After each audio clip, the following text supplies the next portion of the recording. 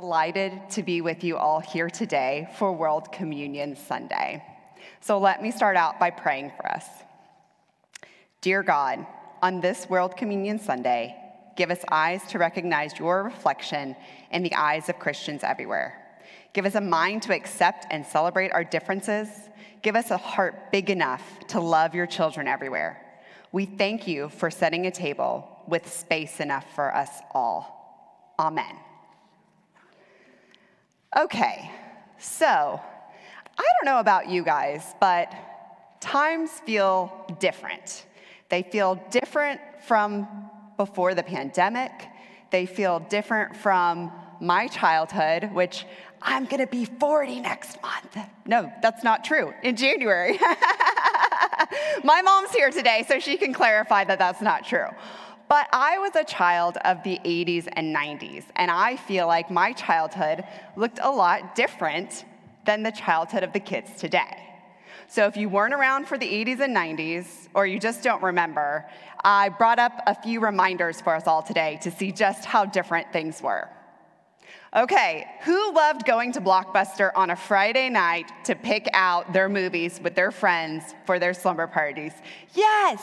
You didn't go on Netflix and just scan it. You actually got to physically go to the store. And then, of course, orange slices at soccer halftimes. Why did those go away? Those were amazing. And we played outside so much, bike riding everywhere. And then I was alive before the internet, which I think my children still don't believe. And then when we got internet, it was this beautiful thing called AOL, where you spent half the time listening to the as you dialed up to get online. So why would you even want to spend a lot of time there? But things today it's different. There's a lot more screen time. It feels like there's a lot more inside time. It just feels very different than the childhood that I remember. But not only different times, it also feels like we're all different people. We're all different from each other, whether it's nationalities or cultures, beliefs or values. There's a lot of polarization and differing opinions among our communities today. And if you've been on social media for a second, then you will know that the annual war has just begun. What war is that? Yoda is here to tell us. The pumpkin spice wars have begun. Now, some of you, I will be surprised, might not know what this is, but there are people out there who love pumpkin spice. Love pumpkin spice. You might be like Katy Perry, my taste buds while sipping yet another pumpkin spice latte. This is your happy time of year. But some people don't like pumpkin spice. I know, it is shocking, and they have strong opinions about their differences on this issue. And they probably feel a lot like Johnny Depp running away from everyone who loves pumpkin spice. If you're brave enough to admit it, anyone here not like pumpkin spice? Ooh, y'all are very brave today. Very brave today. And it's not just within our communities. Our superheroes can't even agree on the pumpkin spice. You have Captain America, of course, the most beloved superhero of all time. He is pro-pumpkin spice, but Iron Man finds it gross. We can't even get on the same page with our superheroes. And I do admit, we've gone a little bit too far in the pumpkin spice situation. I mean, pumpkin spice your Spam, your ramen noodles. I mean, I don't know, it might be taking too far. And, I also found one more beauty on the internet. We have pumpkin spice communion wafers. Now, I do think it is a joke, but isn't that sad that I actually had to look to see if it was a joke? So no, we will not be enjoying these later. And I understand that we have taken this a little bit too far. And yes, this is a lighthearted subject, but I'm sure there are some serious subjects you can think about where you have seen some deep polarization, different opinions among your friends, among your family, your classmates, your coworkers. It's just a lot of different going on in the world today. So what does that have to do with the Bible? Because we are in church, so I guess I should bring that up. So today, our scripture is coming out of 2 Timothy. And 2 Timothy is a letter that the Apostle Paul wrote to his church, one of his church mentees, like a son to him, Timothy. And Paul's almost reading this as if he's passing the baton. He's passing the church to a new generation, a different generation. And Timothy, you can tell by the way Paul's writing this, is feeling tired. He's exhausted. He's also living in a different time. And that makes us all very tired. So let's see what we can learn today from this letter from Paul to Timothy.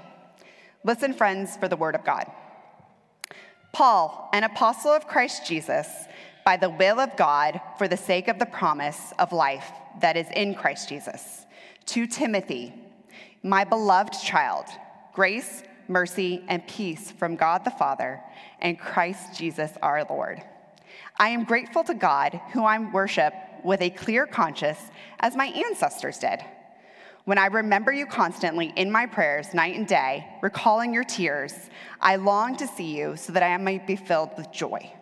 I am reminded of your sincere faith, a faith that lived first in your grandmother Lois and your mother Eunice, and now I am sure lives in you. For this reason, I remind you to rekindle the gift of God that is within you through the laying on of my hands. For God did not give us a spirit of cowardice, but rather a spirit of power, of love, and of self-discipline. Do not be ashamed then of the testimony about our Lord, or of me, his prisoner, but join with me in suffering for the gospel, relying on the power of God, who saved us and called us with a holy calling, not according to our works, but according to his own purpose and grace. This grace was given to us in Christ Jesus before the ages began, but it has now been revealed through the appearing of our Savior, Christ Jesus, who abolished death and brought life and immortality to light through the gospel. This is the word of God for the people of God. Let the church say, so today we're seeing that the Apostle Paul is trying to give some encouragement to Timothy. And I'm going to give you a little bit of a backstage look so that if you're ever in Bible trivia, you'll know a few things. But many scholars actually do not believe that the Apostle Paul wrote this to Timothy. And one of the big reasons is because they do not think that they were alive when the letter was written. So it'd be very hard to write a letter if you have already passed on. So scholars think it was written during 80 to 110 Common Era. And it is not uncommon for people to be writing under these names of people they saw as their teachers. And so it's most likely that it was written by someone under the Pauline school, meaning he worked really hard to understand how Paul would be interpreting the times that they are going through. He's talking about how Paul would have encouraged and told church leaders how to go about living during difficult times. So there are many things that someone during that era could learn from, and there are a lot of things that we can still learn today. So what we hear from Paul, and I'm going to keep saying Paul and Timothy out of simplicity, but what we keep hearing from Paul is remember your faith and rekindle your faith. Remember your faith. Remember your faith Paul remembers his own ancestors who worshiped very differently than he did. Paul's ancestors were Jewish, but they still were united in their faith in God. They still believed in that holy covenant between God and his people. But he also reminds Timothy, remember your mother Eunice and your grandmother Lois. Remember the generations that came before you in a different time, but you are still united in the faith with them. Now, he doesn't tell Timothy to go back in time. He's not telling me that I should try to go live back in the 80s and 90s as much as I love my Blockbuster Video. I do not miss dial-up, but I can still take the values and experiences of what I learned what I've learned from my parents and my grandparents of my youth, and bring those here today. Another side note, it is really awesome that his mother and grandmother are named Lois and Eunice here. Because if you flip through the Bible at all, you'll notice a lot of times women don't receive names. So the fact that we have two women here who are seen to have helped instill faith in an early church leader and an early Christian movement means that they were really important. Women were really important during this time. Okay, so back to Timothy. What we know now is that he is to remember the faith that Eunice and Lois instilled in him. But he's also to rekindle his own faith, because sometimes when life feels hard and life feels different, we need to be reminded of who we are. We need to rekindle that passion inside of us. And I see that Paul is telling Timothy to do this very clearly in instructions that we see in 2 Timothy verses 1-7, which I think we have back up on the screen. For God did not give us a spirit of cowardice, but rather a spirit of power and of love and of self-discipline. So, friends, I think about whenever I make decisions or I make reactions when I'm doing it out of a spirit of cowardice or a spirit of fear. It's usually out of scarcity, out of concern that there's not enough for me or that I'm not thinking or acting the right way, instead of a spirit of love, when I'm responding to someone in love, when I'm responding to something different to me in love. A spirit of fear might look like I'm trying to convince someone that my way is the right way. Everyone needs to love pumpkin spice. I don't care who you are, but I will convince you of this by the end of the day. No, it's okay that we all don't love pumpkin spice. That's okay. But if I instead come to you in a spirit of love, which can look more like curiosity, understanding, why is that you don't like pumpkin spice? Tell me more about this. But maybe instead you celebrate with apple cinnamon. That is fantastic. But we all agree it needs to be cooler weather in Texas. That is what we are united upon. Again, that's a serious aside. But I think we can all think of other situations where we can come to an understanding on things out of spirit of love, not fear. Love, not fear, which is what God has worked hard to instill in each of us.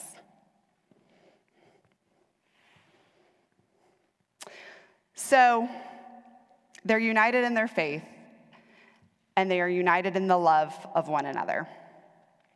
But there are a lot of differences that they have going on.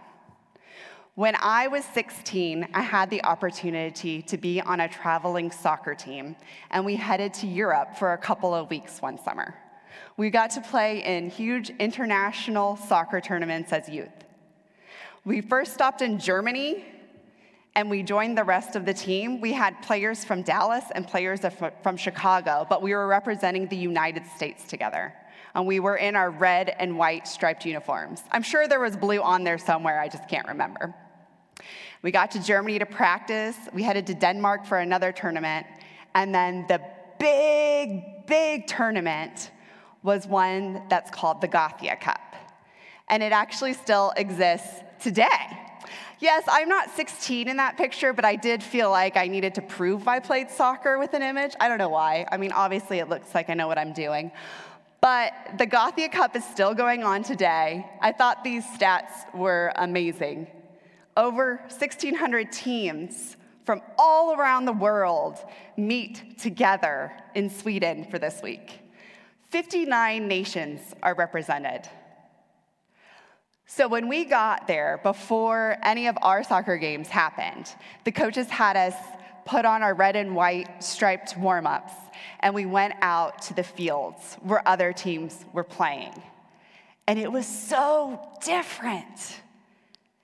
There were different colors for their teams. There was different languages. There was different cheers. There was different ways they warmed up.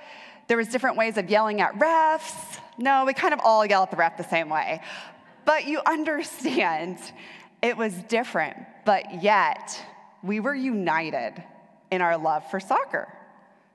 We were united. When we stepped on the field, it didn't matter that we didn't speak each other's languages. It didn't matter the different ways we cheered. It didn't matter what color uniforms we were wearing. We were there to play soccer, and we were going to play it really hard. We didn't care who you are. And it was an amazing representation to see so many different people all in one place doing what they love. So today, as Reagan reminded us and told us, it is World Communion Sunday. So I know we're not out there on a big, large field watching each other in the different ways we worship, but it is really cool to think about that and imagine it in your mind. It started with the Presbyterian denomination in the 1930s, thinking there should be a way that Christians around the world can celebrate our unity in Jesus Christ. We can celebrate God's gift of grace revealed through Jesus Christ to each one of us, because it was God's gift, not something that we do or don't do or believe or don't believe. And on this day, we're reminded it doesn't matter how we come to the table, how we celebrate the Lord's Supper, whether we have Hawaiian rolls or wafers or pumpkin spice wafers, we are all gathered around the table because God has invited us here. And I know in my heart of hearts, for all people, it doesn't matter what denomination you are, what nationality you are, what religion you are, what you believe, what you don't believe. We are all beloved children of God. You are a beloved child of God. Amen.